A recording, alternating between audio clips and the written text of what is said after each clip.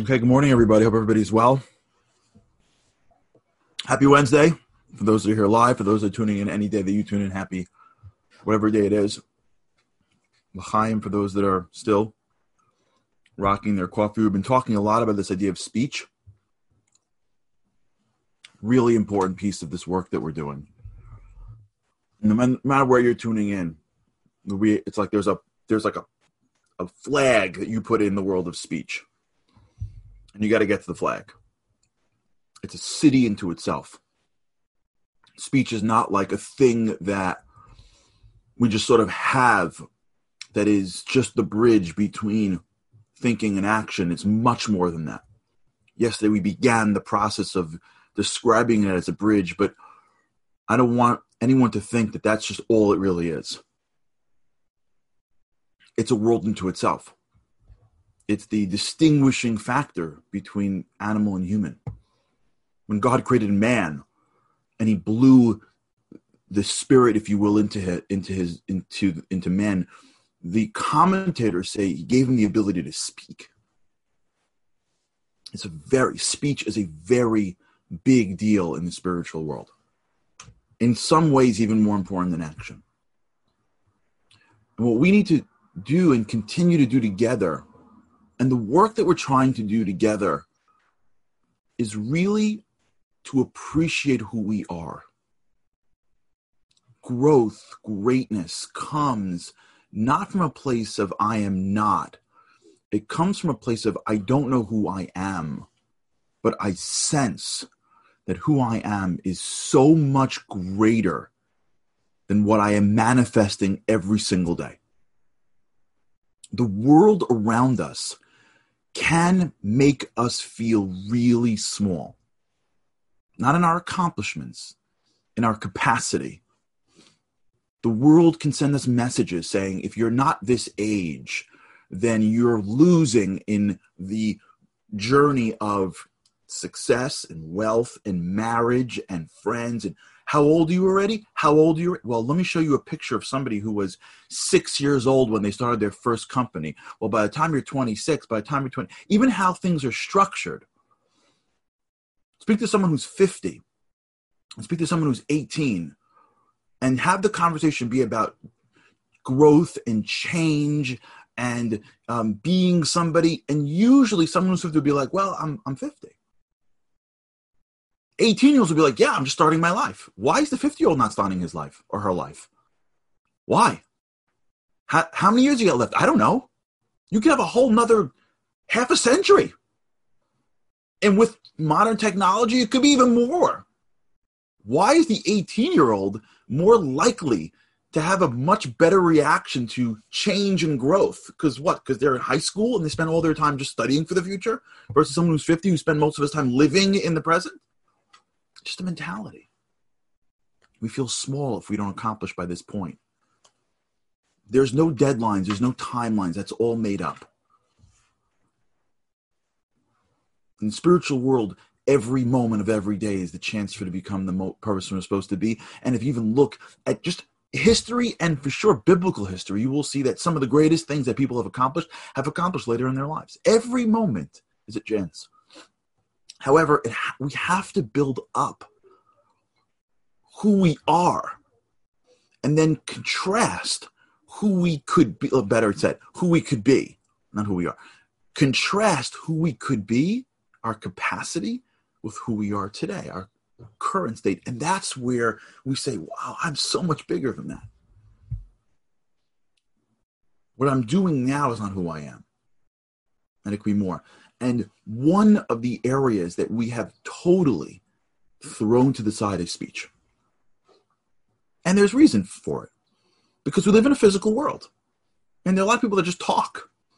And if all you do is listen to speech news all day and you don't change, it's not going to work. So because it's hard to connect speech to action, action we can't dismiss because actions will just dismiss speech.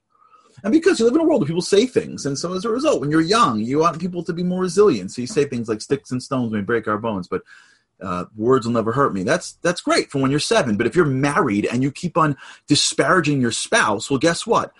That's much worse than anything you're going to do. And if you're a parent and you keep on demeaning your child, then sticks or stones won't hurt them as much as words. Okay, when you're a kid and you got to get to the playground, we'll use the line, but we can't keep that going. What we're doing these past few days, and for those who are with us now for the first time, go back to Sunday, we're starting this new chapter, is really just realize that speech is supposed to be the point of creation. That's really the moment where the world changes. That's really the moment. One second, I gotta adjust this. That's really the moment where we become, we bring something to the world. Our actions are going to follow our speech. And when your brain realizes it, when we condition into our minds this reality that when it comes out of my mouth, it's done, a lot of the pushback that our minds give us starts to fall by the wayside. I'm going to prepare that subject if I've already committed to speak about it. So if I am halfway through preparation and I'm tired, I don't have the same level of pushback than if I didn't agree to speak for it and I just am studying for it because I am interested in it. Commitment, silences, all of that, I'm too tired, desire for comfortness. And if you live in a world where you need commitment to with other people, then fine, commit. But what we really got to get to is a place in which just by speaking is a commitment. And then you don't need other people to create the commitment. And yesterday we spoke about this idea of where create a space in which your speech is your bond. And the example that I gave is the example that I got from my mentor who spoke about 4 things on a paper. And I know that Orit emailed me that she actually does it, which is incredible. Write 4 things down every day. Try it. And when those things hit the paper, it's as if you are building picture, you are creating a creation.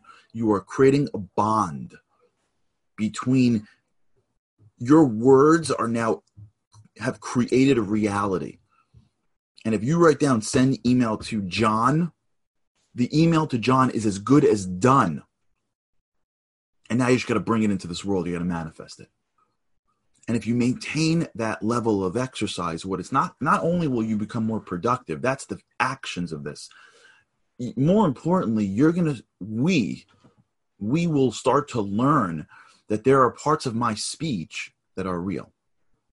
We have this, by the way. You know where we have this? I think it's like 1 or 2 things left in the world. We have this with one question. If you ask somebody, will you marry me? And that person says yes. That's just speech, right? But all of a sudden, just with 2 words, 1 question and 1 answer, the whole thing is under 10 words. Everyone gets excited and people start spending money, and then you got parties. There's white dresses involved. There's fancy flowers involved. Can you imagine a guy asks a woman, will you marry me? She says yes. And then he shows up like 6 months later. He's like, where are you going? Why are you in a white dress? And she's like, we're getting married. She's like, oh yeah, I was just talking. Can you imagine? Right? Then his wedding becomes his funeral, right? Like it was just words. I didn't really mean them, because in society, what we have left is like a couple of lines. When you say the words, will you marry me? Society sort of agrees that you don't just say those words. Those words don't come out of your mouth unless you were ready to commit. That is the perfect example of where my words build a bond. You get married when you say, will you marry me? Now you got to manifest it all the way into the wedding. But when you ask that question, and she says yes, you got to assume that you've now built a bond. When we start to see our words as super powerful, our words will have more power. Remember, in the spiritual world, intention is what gives power. When the intentions that come out of our words are, I am speaking in a way that builds bonds, we will create spiritual bonds, which will have physical ramifications. We spoke about this yesterday with this idea of how a person could get forgiveness or vows or a wedding ceremony. But I want to take it one step further today, because there's another area of our mouths that we have to start to watch.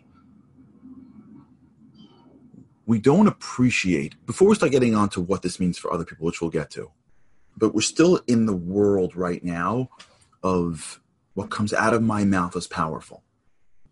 And every one of us right now, as we speak, has like a number. If I'd have to go from 1 to 100, 100 being whatever I say is going to be true, and 0 being it doesn't matter, I just talk. I lie, I don't lie, I make people feel good, I don't, I make commitments that don't mean anything to me, like that. When 0 means my words are worthless, 100 means my words are powerful. Every one of us sits somewhere in that continuum. Sometimes my words are powerful, sometimes they're not. Not really. Maybe here, I can try it, right?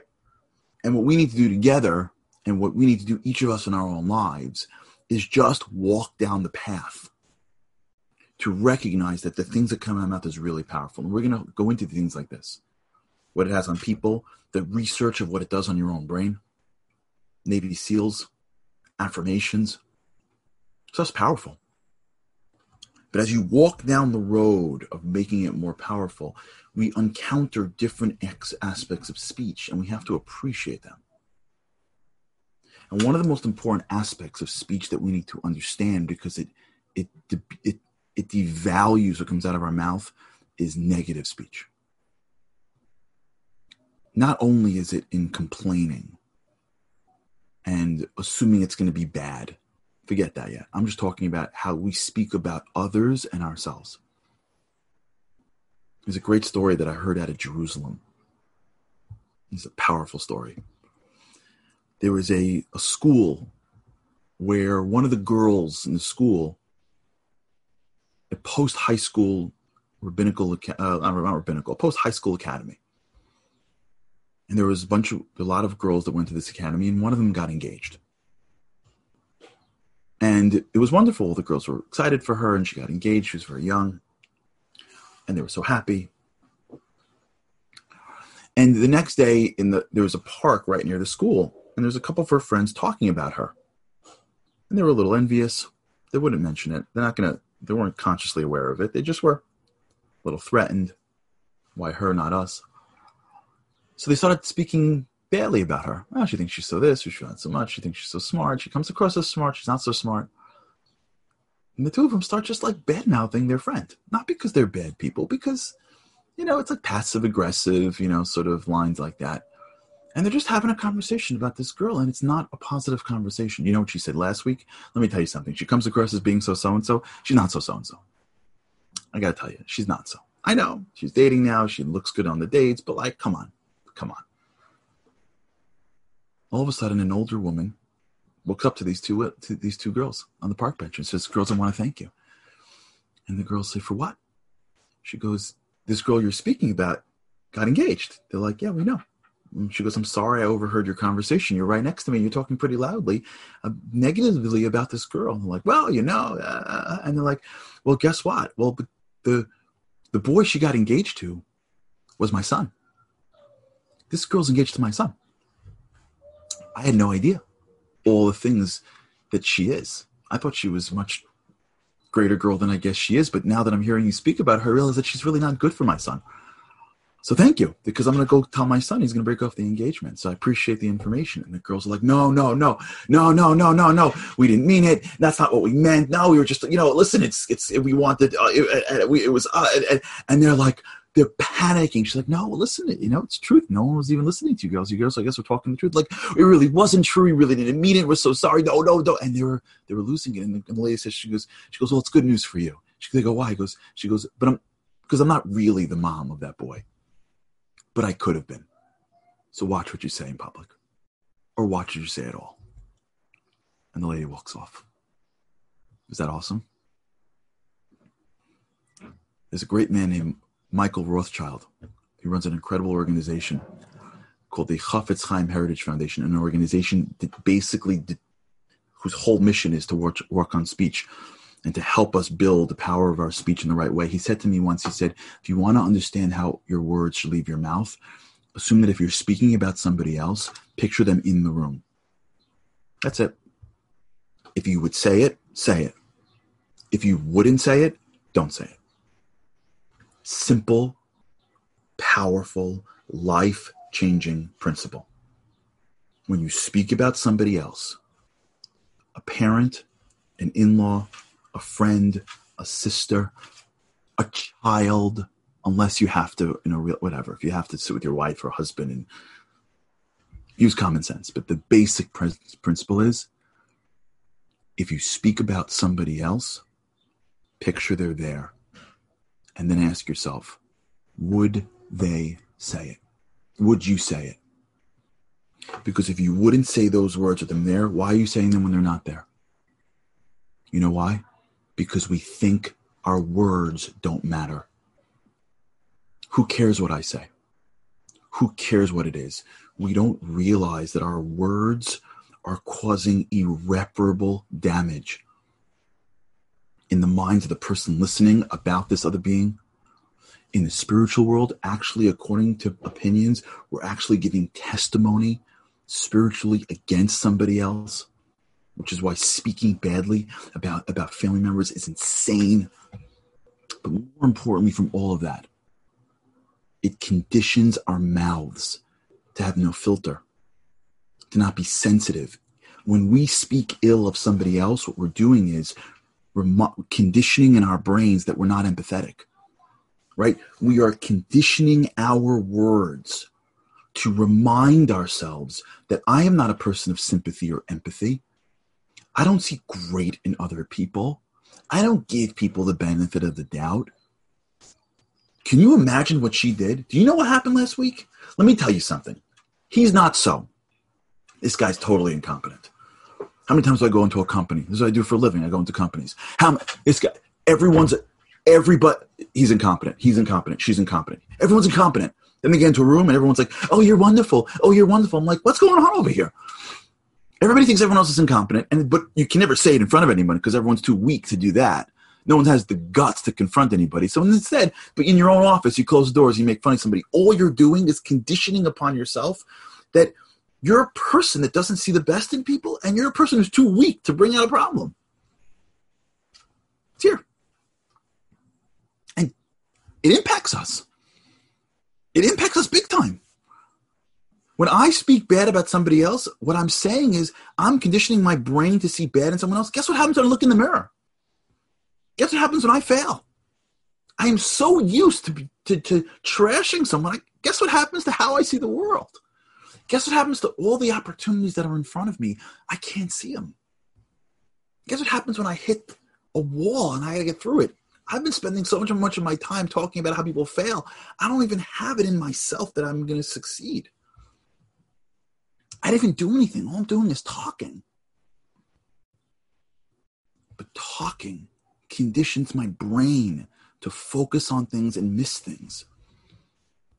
Talking conditions me as to who I am.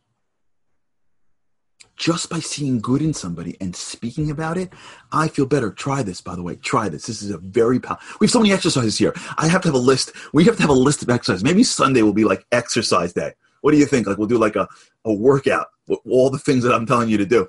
So try doing this every once in a while. I do this sometimes. Sometimes I'm having like a down day. Let's say I fail at something like that, and I just can't pick myself up sometimes. You know what I will do?